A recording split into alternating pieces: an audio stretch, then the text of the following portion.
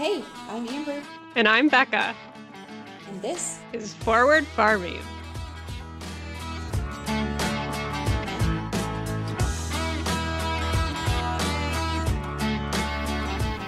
Hey guys, welcome back to Forward Farming.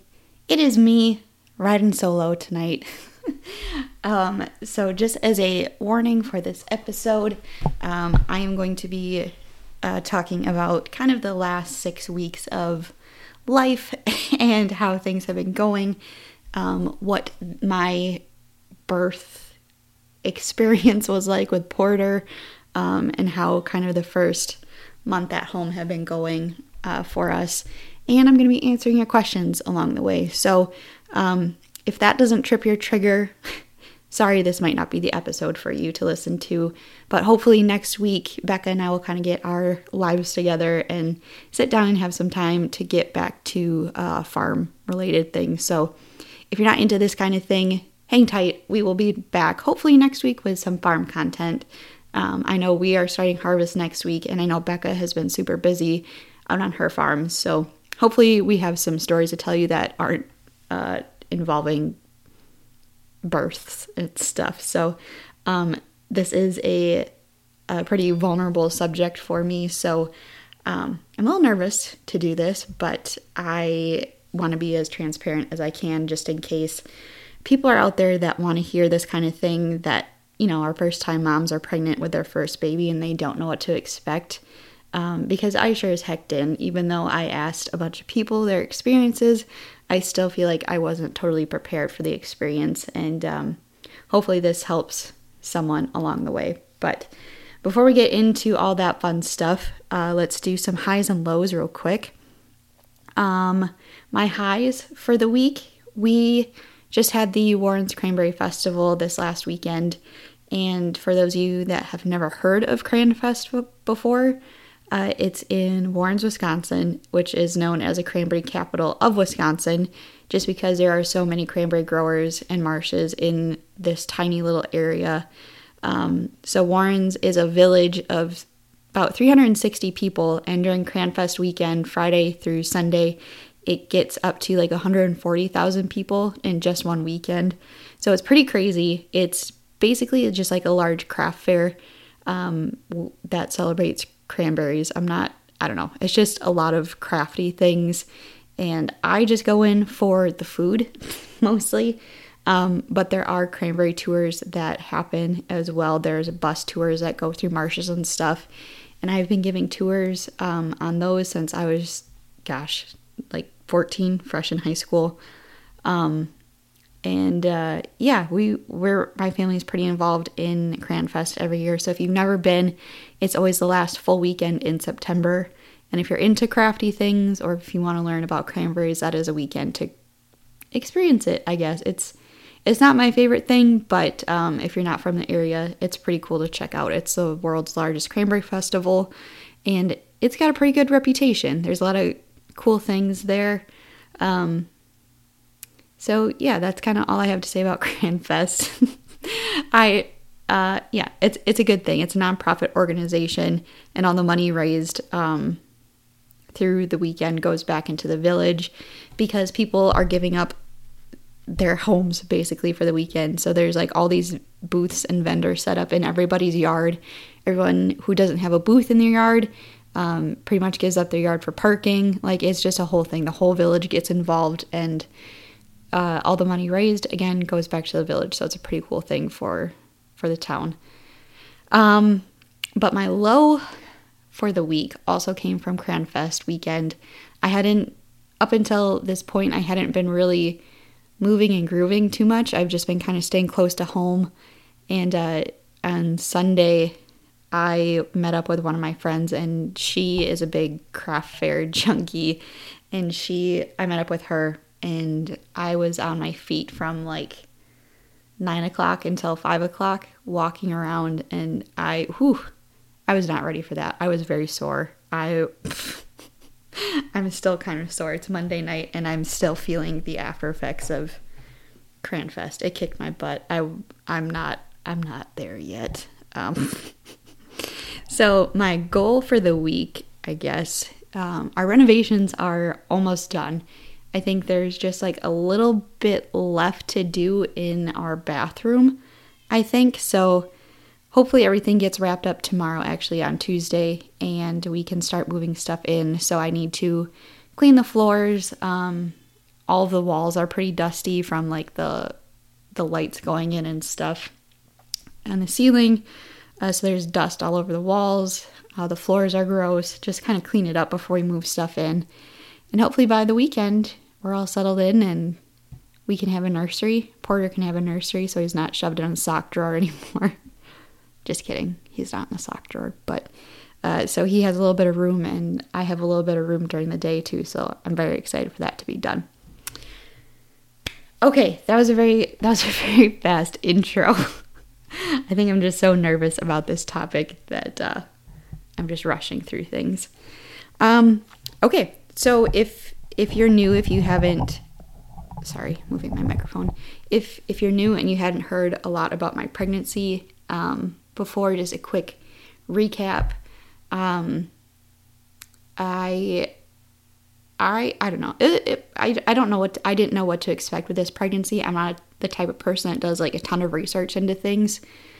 I thought that ignorance was bliss when it came to pregnancy. Like I know there's so many different things that can happen during pregnancy, so I knew it wasn't like a one size fits all type of situation. So I didn't want to freak myself out and look into all these different scenarios.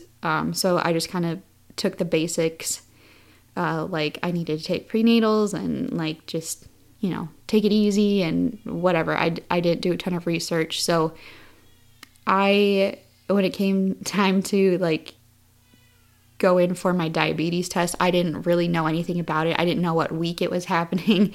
I just kind of went in, took the test, and I failed it miserably the first time, the glucose test.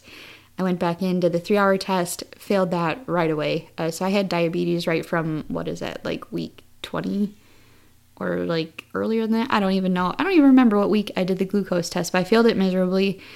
So I was diagnosed with gestational diabetes for the remainder of my pregnancy. When I flew out to Arizona in May for some family stuff, and I got extremely swollen during that trip, and it never really went away.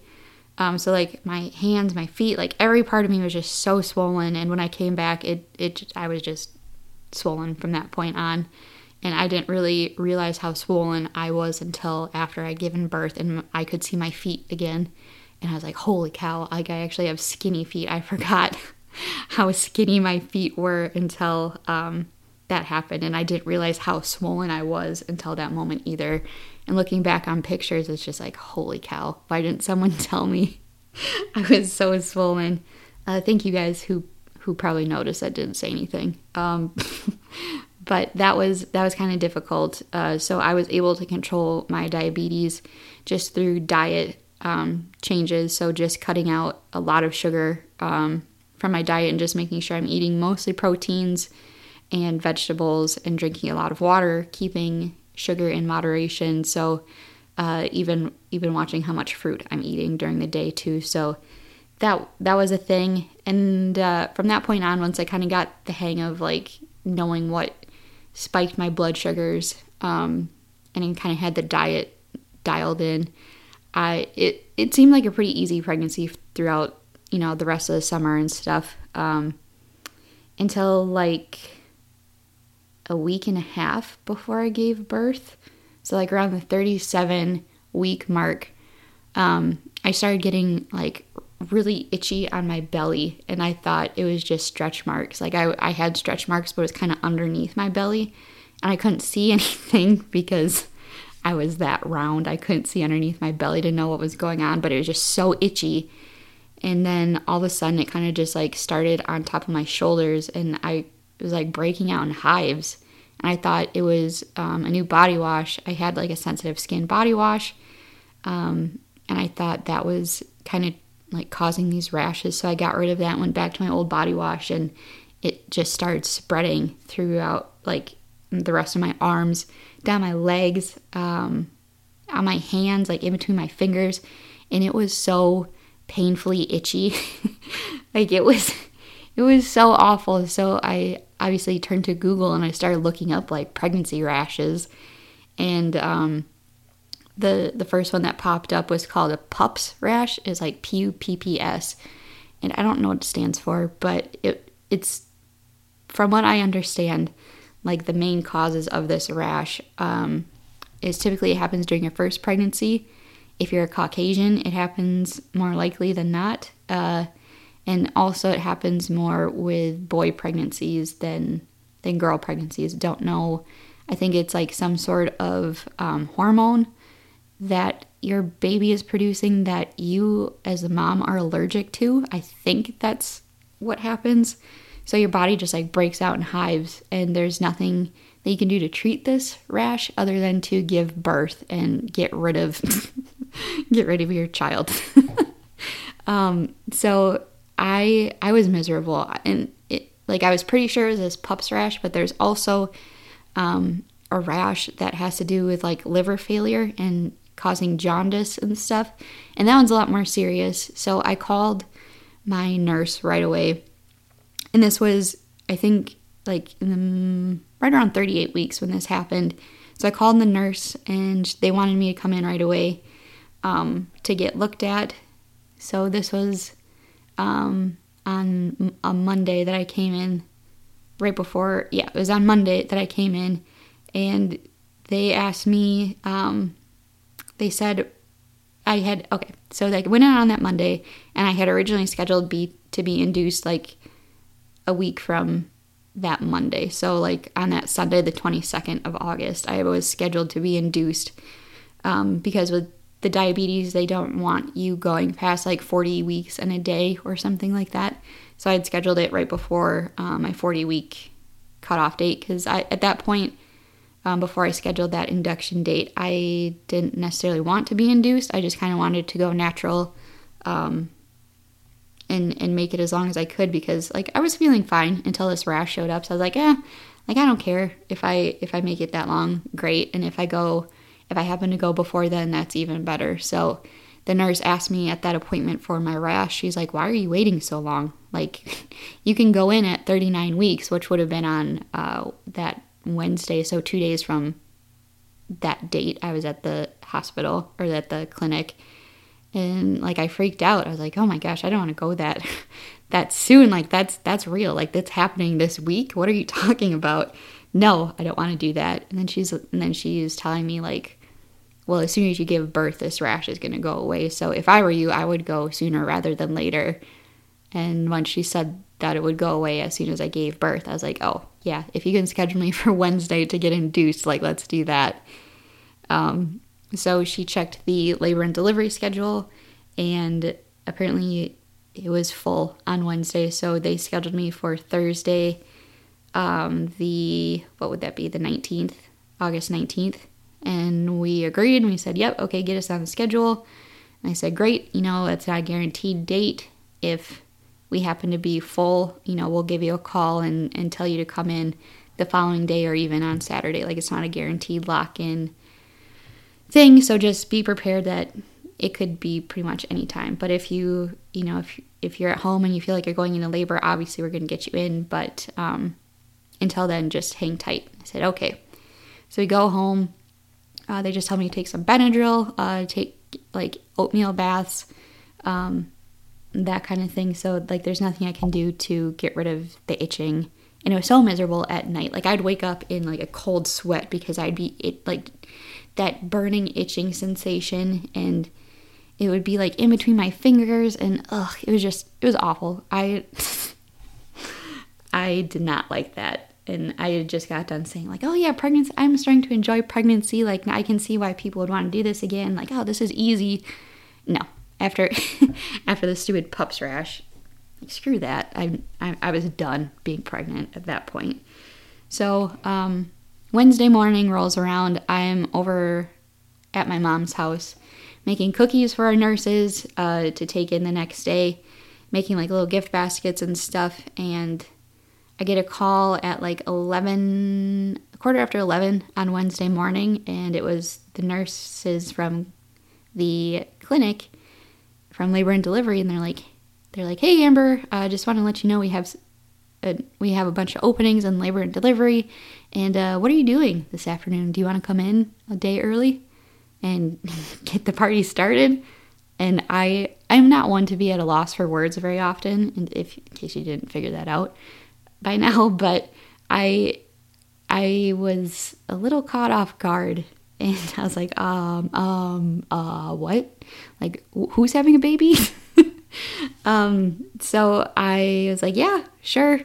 And I said we can be in there in like a couple hours. I had to get Dan back home and showered, and they said, yep, just take your time, go get some lunch, like just come on in when you're ready. So I called Dan, and he was panicking a little bit more than I was, but I think he was excited. I hope he was excited. But he came home, he got showered up, and then we went into Culver's, and that was kind of like my last meal. That was kind of like our little last date, just the two of us. So I had a butter burger with a big old root beer, and we got in there. We got into Labor and Delivery around like 2:00, and right away they took my blood sugar, and I was like, oh shit. I just scarfed down a cheeseburger and a big root beer, but apparently my blood sugar was perfect. It was low even.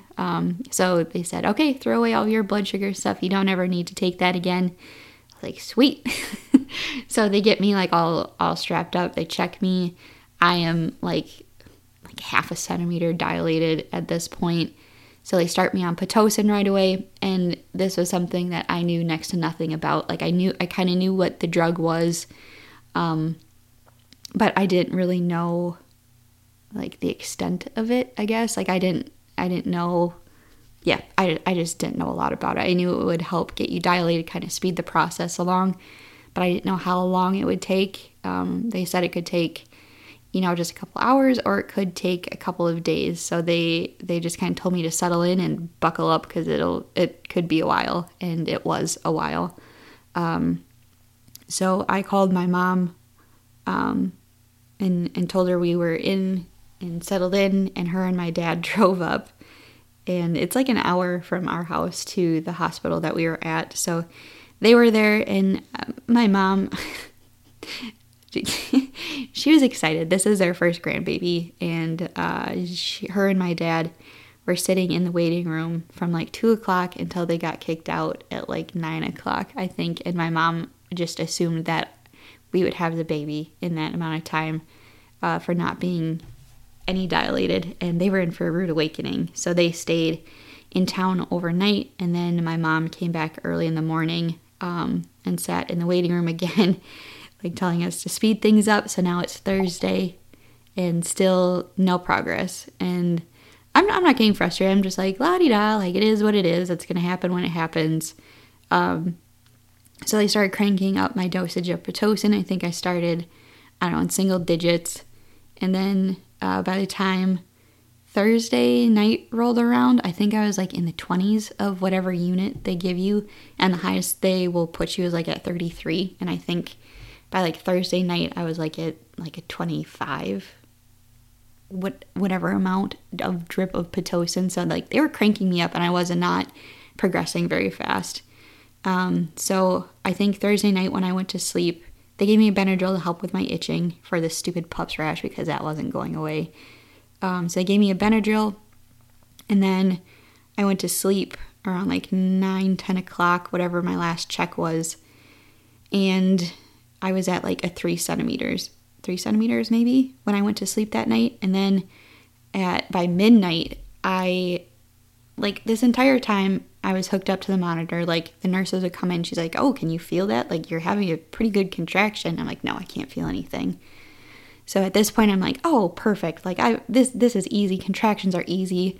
I've got a high pain tolerance. Like this is going to be nothing. Like if they're telling me these are good contractions, like I don't need an epidural. I can do this all natural. Like, oh, I'm just this macho. I can do this. I'm Superwoman. This is easy. And then like midnight on the dot, I woke up Friday morning, and it felt like someone dropped a bowling ball from my mouth and it hit the bottom of my pelvis. It shot me straight up out of bed. I was in a cold sweat, and it felt like I had to poop so bad. So I hit my nurse button, and she comes in, and I told her what's going on. She's like, "Oh, well, it sounds like the baby just dropped, and all that's what, I don't know." She's like, it sounds like the baby dropped, and we'll get your we'll do a cervical check on you, and I just don't be upset if it's not what you think it is. And I said, okay.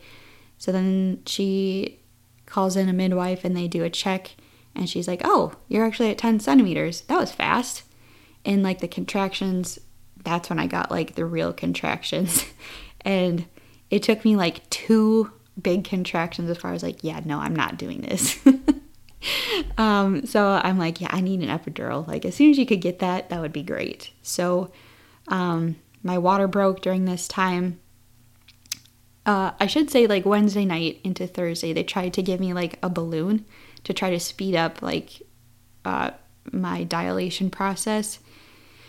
And so for those of you that don't know what the balloon is, it's like, you remember like those little rubber balloon things that you'd put on a straw and you'd like blow them up? Like it was a thing back in my childhood. I don't know. And then you could put whatever, like those balloons where you just blow up with a straw. That's pretty much what they were doing to your cervix. So as soon as they like tried to insert that, they couldn't tell if they broke my water or if I just peed.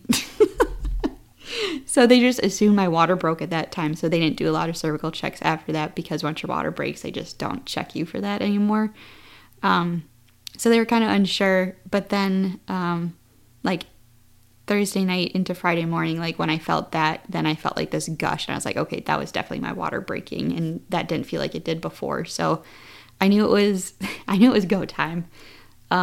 So yeah, that was all around midnight, and then they came in with an epidural for me around like 2:00, and I think by 2:30, I was all situated with the epidural, feeling good. So I slept from 2:30 until a little before 8:00, and they woke me up, and they're like, "Okay, let's start pushing." And I was like, "Oh Lord," I'm just like wiping sleep out of my eye, and it's like, "Oh, you want me to go right now?" Okay, so I was like, "Oh, this will be easy. I can't feel anything, so I should just be able to pop this kid right out." No, that did not happen. So in the podcast episode with the dads, Dan was saying that he wanted to be an above the sheet guy. Well, surprise Dan, there was no sheet. And I just had one nurse in there with me, and she was this older lady, like 60s, like late 60s, early 70s, I would say. She was a sweet lady. Like, she had been there for a very long time. She delivered a lot of babies, so I trusted she knew what she was doing. But Dan had to hold my leg when I was pushing. Like, he saw everything, and he was a trooper through the whole process. He didn't say anything too dumb to make me yell at him or anything. I stayed pretty calm throughout the whole thing. I didn't yell at him. Like, I'm just pushing my little heart out, and I was pushing for a very long time until 1:11 in the afternoon. So like 6 hours, 5 hours, 6 hours, whatever it was. And by the end of it, I was getting kind of tired. Like, I'm not gonna lie, it's hard. It basically feels like you just have to take a very large poop the entire time. Like, that's what it feels like to push through a contraction. And they actually had me sit on a commode to practice my pushing. So they were having me like get out from bed and like changing positions and everything, and trying to find whatever to, get the process sped up even more. And finally I had like my main midwife was in there with me like during the last, I don't know, like 2 hours. I think she was on the bed with me, like on her hands and knees, just coaching me through the whole thing. And like the last, I don't know, half hour of of pushing, I was getting tired, and I told her, I was like, can you just get like a plunger or something and stick it on this kid's head and just suction him out? Like, is that an option? Kind of joking. And she's like, yeah, actually, if you're getting, I can tell you're getting tired, and if, in the next couple of pushes, if we don't make any progress, definitely we will consider that as an option. I was like, oh shit, I was just kidding, but okay, glad to know that's a thing. So she actually let like the delivery surgeon or whatever know that I was getting tired, and as soon as that surgeon lady walked in, I had one more big push and out popped Porter. So it was intense. Like towards the end of it, the nurses are like, do you want to see? Like, do you want us to get a mirror so you can look? I was like, no, I don't want to see that. Because all I could think about was Annalise. During our episode last one she was on, she's like, I don't want to look at it normally. Why would I want to look at it when it's angry? Well, I had to look at it when it was angry, and it was a sight. So they had the mirror up, so I'm like, I don't want to talk about that, but I'm watching this happen, and it was wild, man. If you're not squeamish, you should probably get the mirror. It's kind of cool to see, but yeah, Dan was there, and he was watching the whole thing happen. Again, holding my leg for the entire 6 hours or whatever it was, and I remember they just like laid him on my chest right after, and I just remember looking at him and just being like, holy shit, like what just happened? I just remember being so exhausted, but he was the most perfect baby I'd ever seen. Like I know every mom is going to say that, but I was very worried he was going to come out looking like an alien or a potato or something, and when I saw him finally, it was perfect. He was perfectly hairy and just the cutest chubby cheeks and just so sweet. And I don't remember him crying very loud. I don't know. I was just so out of it. I honestly don't remember much. But I just remember holding him for a second and then them taking him away. And I was just dazed and confused, like not knowing what's going on, or, I didn't know what was coming next. So they were getting him cleaned up, and then I don't know what happened next. I think the midwife was like checking me out, getting everything all cleaned up and stuff, and they do like the uterus massage thing, and I remember she did that, and I felt like a gush, and I kind of thought that was normal. And she didn't say anything, like her facial expression was fine, so I didn't worry. So she did that first, like uterus massage, and they do that to like start contracting the uterus down again, so it's still contracting, but they want to like contract it down faster, and they want to make sure that it's doing that, so they like it feels like they're kneading dough on your stomach to kind of contract it back down. So they did that. It's kind of painful, and I tore a little bit, so she was giving me stitches. She's like just carrying on a conversation with me like nothing's wrong. My parents come in, they get to see the baby. They stay for a couple minutes, like a half hour, then they leave, and then they wheel us down to our recovery room, and my brother comes in, he hangs out for a little bit, and then I remember I had an adjustable bed, and as soon as my brother left, I went to like tip my bed back, and I just felt like this huge gush. And right as that was happening, my nurse came in to give me like another uterus massage, and I told her, I was like, I leaned my bed back and I felt this.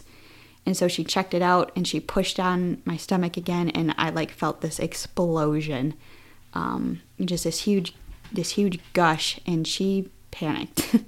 And she hit like the panic button next to the bed, and within like seconds my room was just full of nurses, probably at least like a dozen to 20 nurses that would like literally just swarmed. God damn it, Winnie. Sorry if you could hear that. Like all these nurses just came swarming in, and like it was a scene straight out of like Grey's Anatomy. Like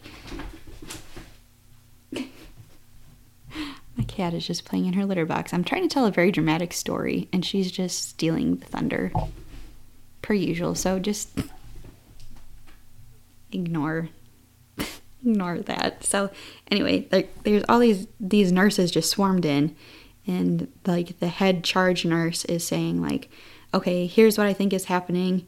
Like I have no idea what they're saying, but I can just tell like they're having a group meeting. And then one nurse like goes sprinting out, and she comes back in with an ultrasound machine, and the charge nurse like gets on top of my bed, and she's like, your two options are either go immediately into surgery, or I shove my hand up in you and get these blood clots out. So they before she does this, they take an ultrasound of my uterus to check for blood clots.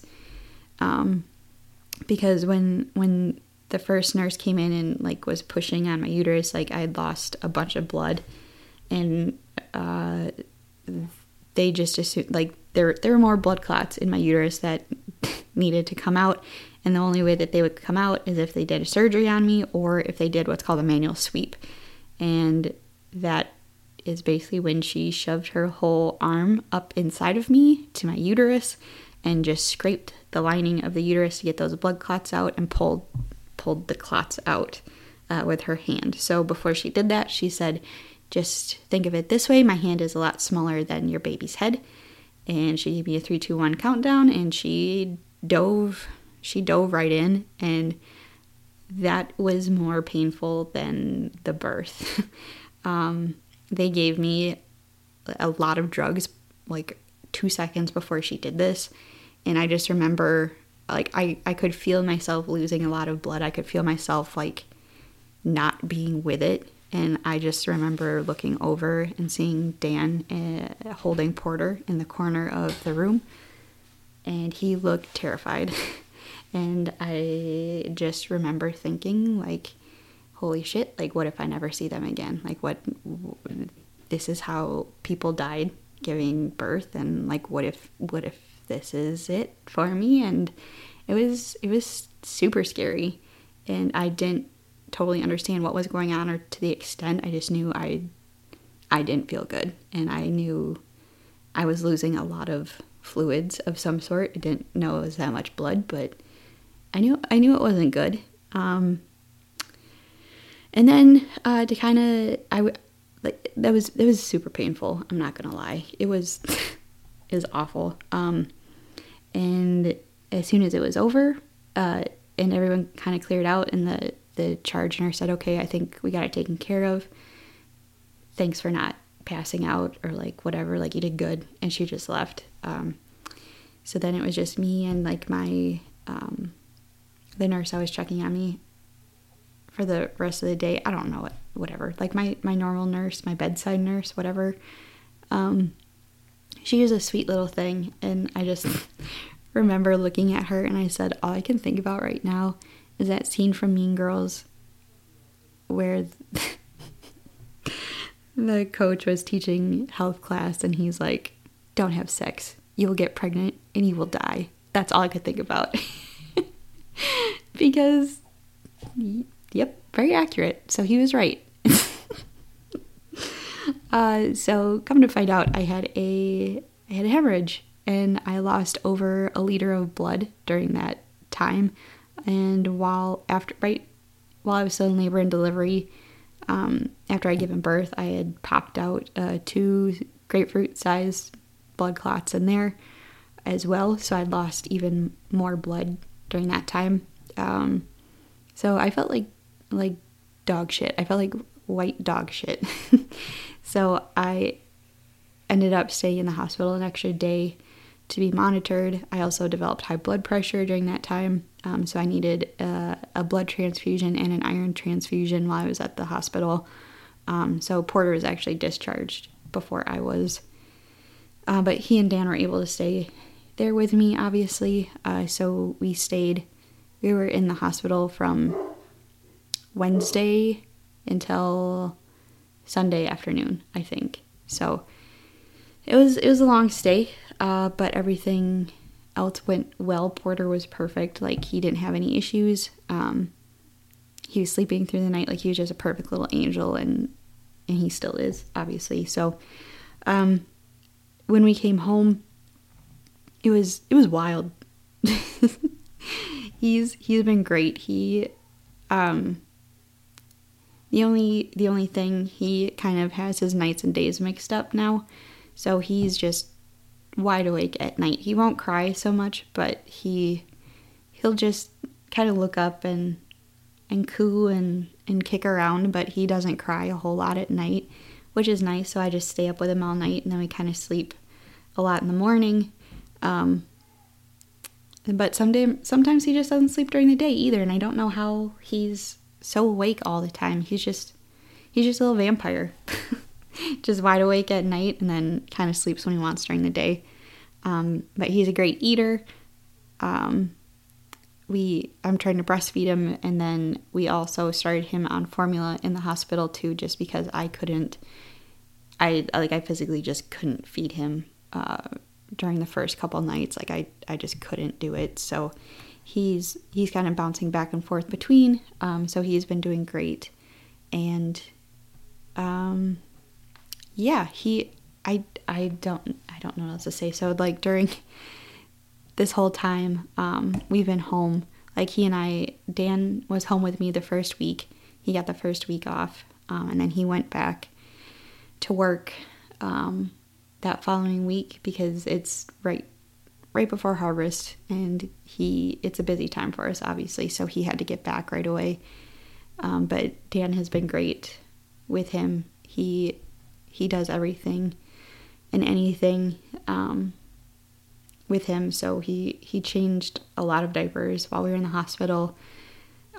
He figured out all the car seat stuff. He took care of everything for me while I was trying to recover from everything. So he was really great. So I was very nervous when he went back to work because I hadn't had the experience that he did with him. So that was scary to go from pretty much him doing everything to me doing everything, while still trying to recover physically and mentally from everything that just happened. So obviously things are going much better now. Porter is definitely a little mama's boy. So he and I snuggle all day long, all night long. So Dan is still getting up in the middle of the night to watch for Frost. So it's pretty much just Porter and I, which is great. I love it. I'm not going to complain about that. So I haven't been back to work yet, so I'm not exactly sure how that's going to go, trying to balance that and being a good mom. I'm a little nervous for that, especially with harvest. So my mom is going to kind of trade off with me.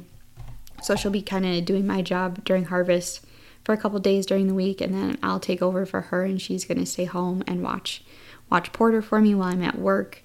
But I am excited just to kind of get out of the house a little bit. I've been kind of trapped in our bedroom because of the renovations going on. I can't really be out and about. So I've been just stuck in my bedroom with Porter, and we just been napping and watching a lot of TV. So we have watched Ozark. We went through that entire season, or that entire series. I also watched Manifest on Netflix too. I kind of like that show. That was good. But yeah, we're just hanging out, and it's been fun.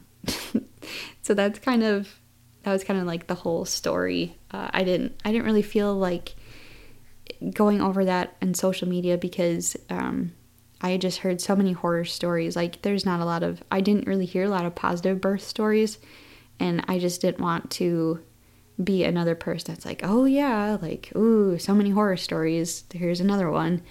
But I also didn't know that, like, this hemorrhaging thing, like, I didn't know anything about that. I just was totally unprepared for all of that, and I think that's probably for the best. I don't think I would have wanted to know that. So in the future,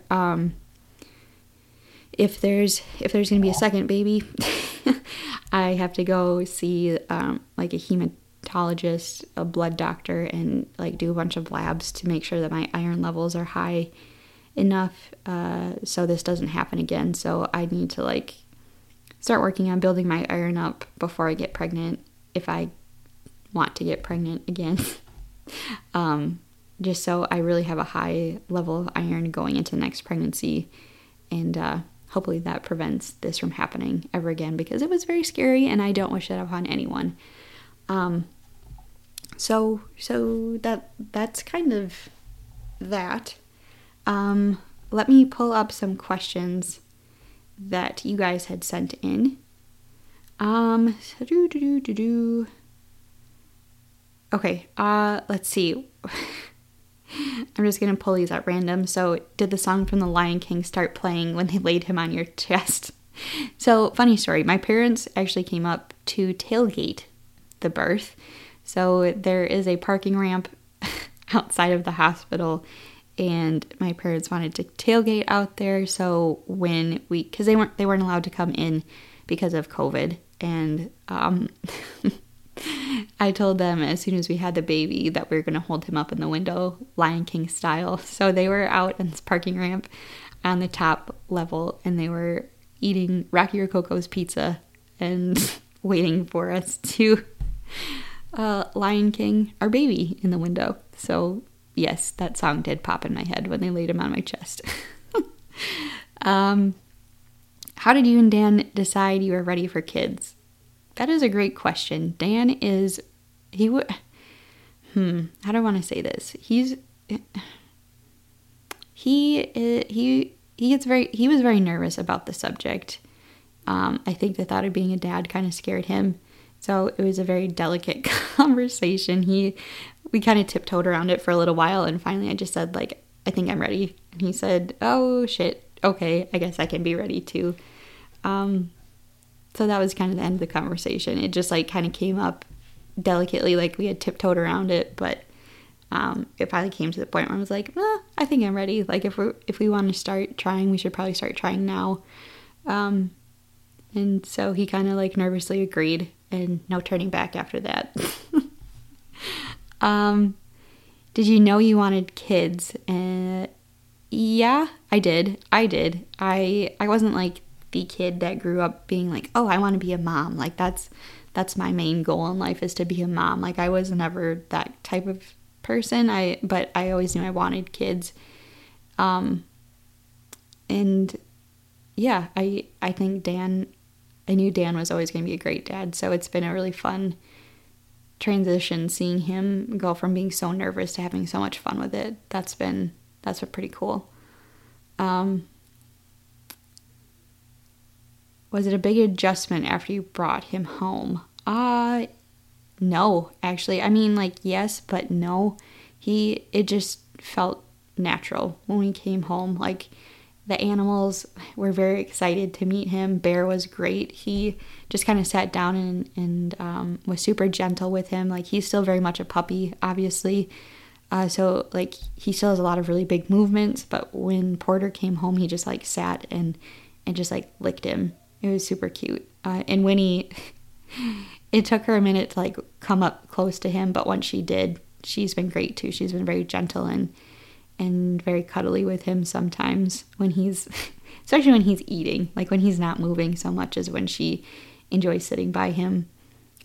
So that's been fun. But no, it wasn't a huge adjustment, thankfully.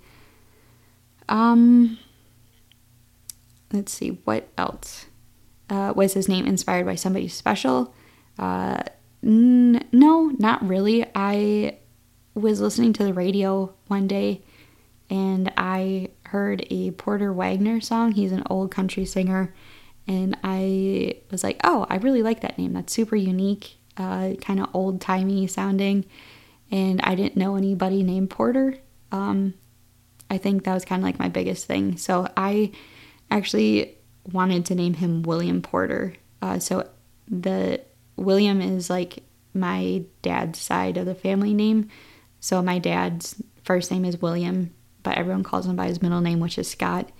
And my brother is also William, and his middle name is Russell, but he goes by Rusty. So like the guys on my dad's side all go by their middle name.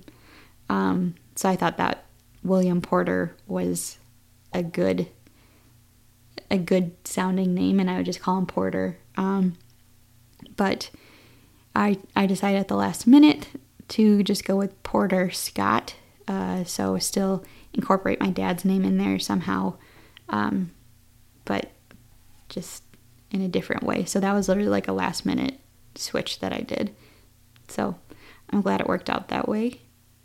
Let's see, what else? Did you feel prepared? No, I didn't. But I don't think I would want to be. I knew I'm very much an over planner, so I kind of had a plan for every type of scenario,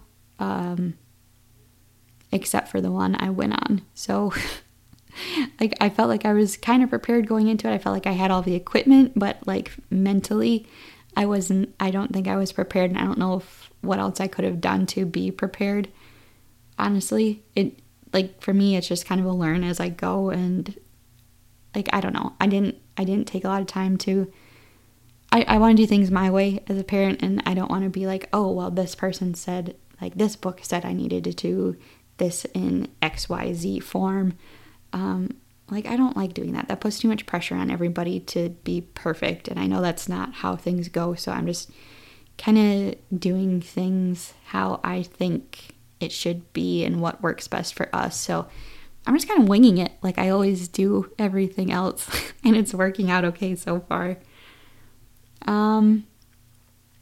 First time farmer here, having a hard time with not being as involved in my business these days. How are you coping with that?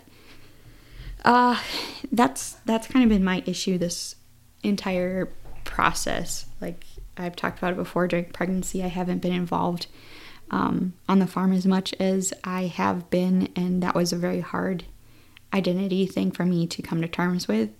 But also I had to realize, that I was doing a very important job that no one else on the farm could do, and that was to grow a human, and now my job is to raise that human to the best that I can.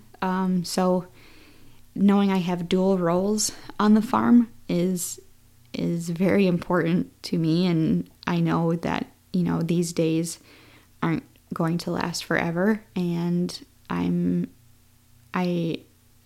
spending time with my baby is way more important to me right now than working. And I am very fortunate that I have the ability to stay home with my baby and to love him as much as I can and just soak up these baby days, because again, it's not going to last forever.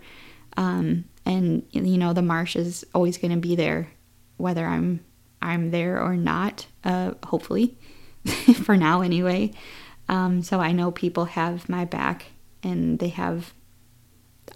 my job is being covered for me, and I'm able to just kind of relax and come back when I'm ready, which is going to be pretty soon because that dang harvest doesn't stop. So yeah, it is hard.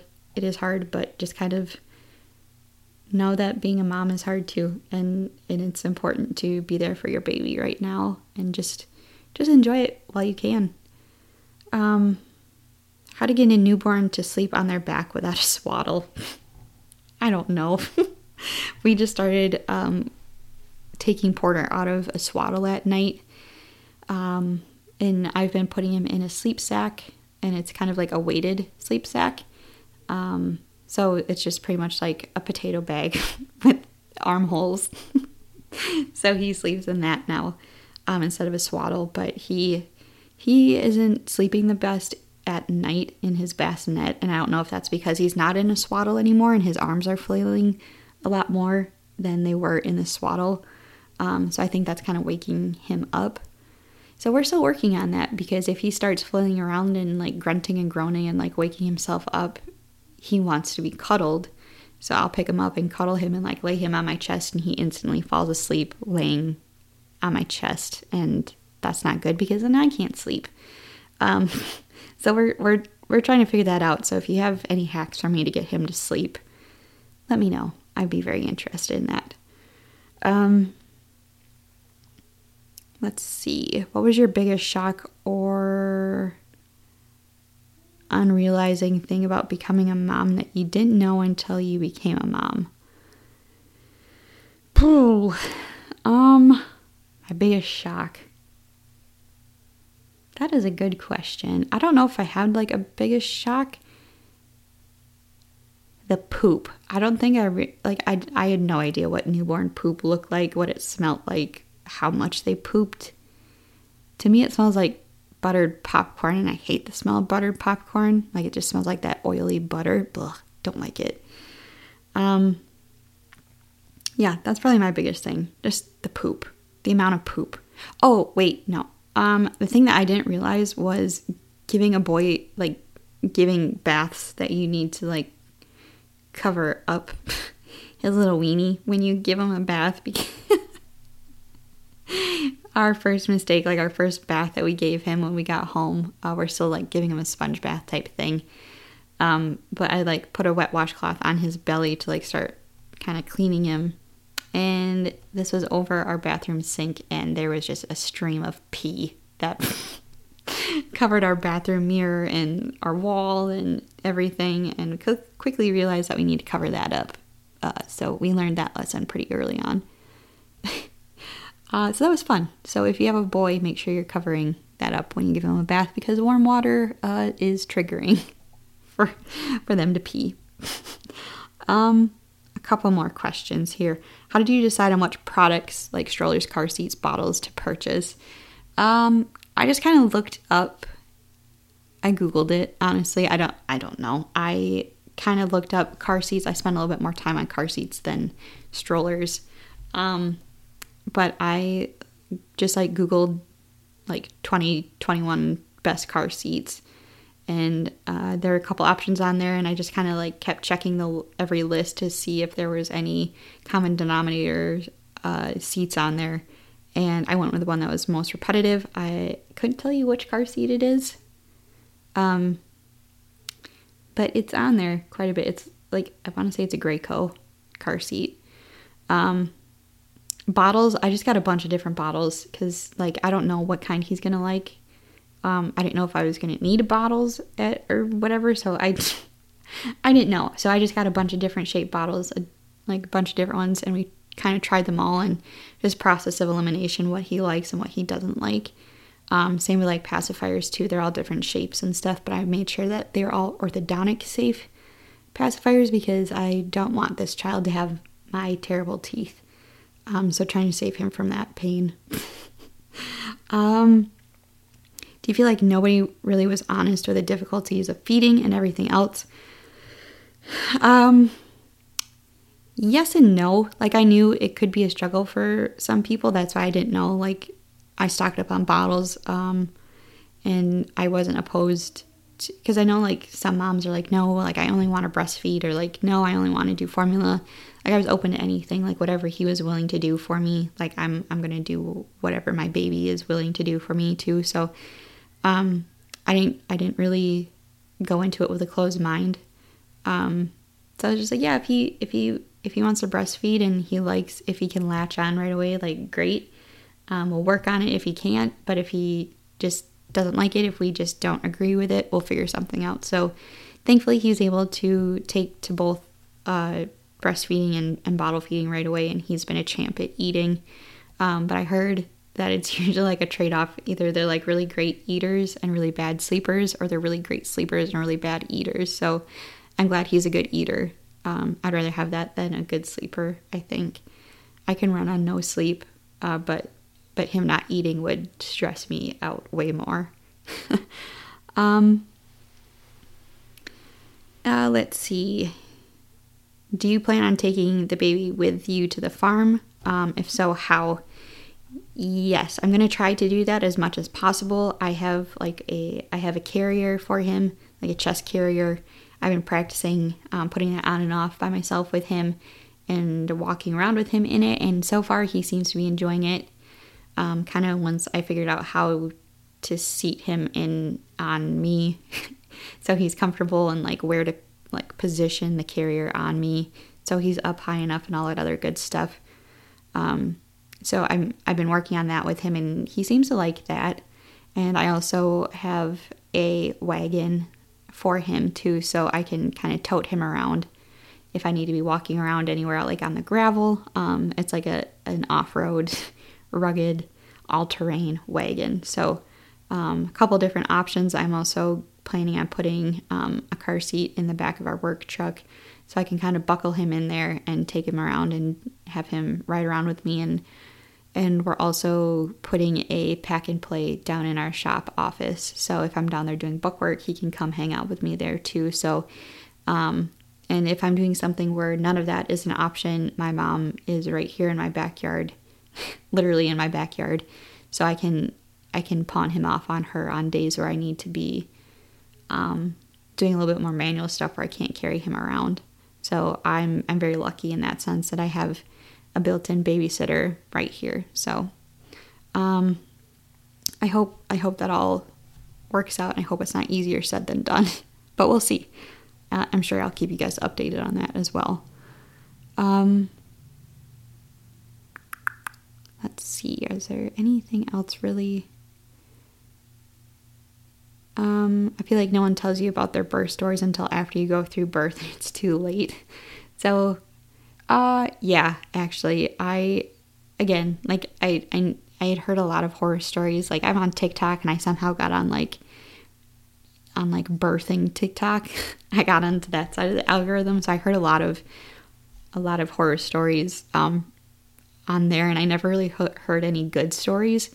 So that's kind of why I didn't really have like a set birth plan or anything, because I knew it wasn't going to go the way I wanted it to anyway. So I just kind of had like a loose plan and just was rolling with the punches. But if you do have any questions for me about like anything I went through or like my experience being induced and that kind of thing, just feel free to reach out. Like, I'm obviously pretty transparent with all this stuff. So if you have questions, feel free to ask. I'll give you the nitty gritty details if you want them. But there's also a lot of really great things about it too. So, yeah, I guess if you want to hear more stories, I can tell you stories, but if you don't, that's cool too. I won't take offense to it. So this will kind of be my last one. The best tips you have throughout the whole process, any and everything. Just, I don't know, this is just how I am. I am the type of person that likes to have everything, like a plan for everything. Like every situation, I like to have a plan. So I think, to me anyway, it's more stressful if you are trying to follow like one certain plan and try to stick with it. I think because nothing ever works out that way, at least in my opinion. So if you're like, I don't want an epidural, I don't want this, I don't want this, I don't want this, the more you say you don't want, the more it's probably going to happen. So just kind of go with an open mind, be educated, obviously. Ask a lot of questions when you go to the doctor, but don't think that that's the only way that you can do things.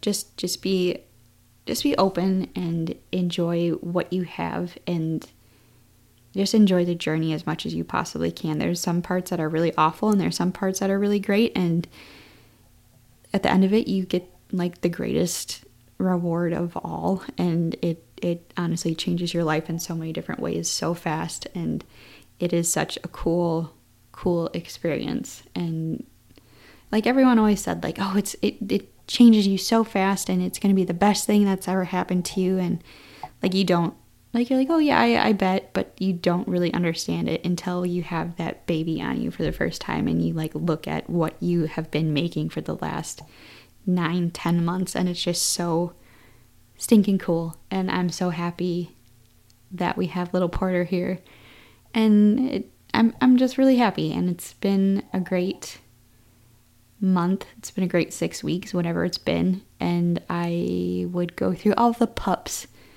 pain and agony all over again to have him here. So he's pretty great. I'm very fortunate. I'm very blessed. I'm doing good. So thank you guys. Hopefully that answered a lot of your questions. Thanks for sticking with me through this. And hopefully, again, Becca and I will be back next week to talk more farm stuff. But again, if you have any questions about anything, feel free to shoot me a message. I'd love to talk to you guys. So until next week, if you're not following us on social media, head on over to Forward Farming Podcast, Facebook, Instagram. Give us a like, give us a follow, leave us a review if you haven't already on iTunes. And until next week, we'll see you next time. Bye.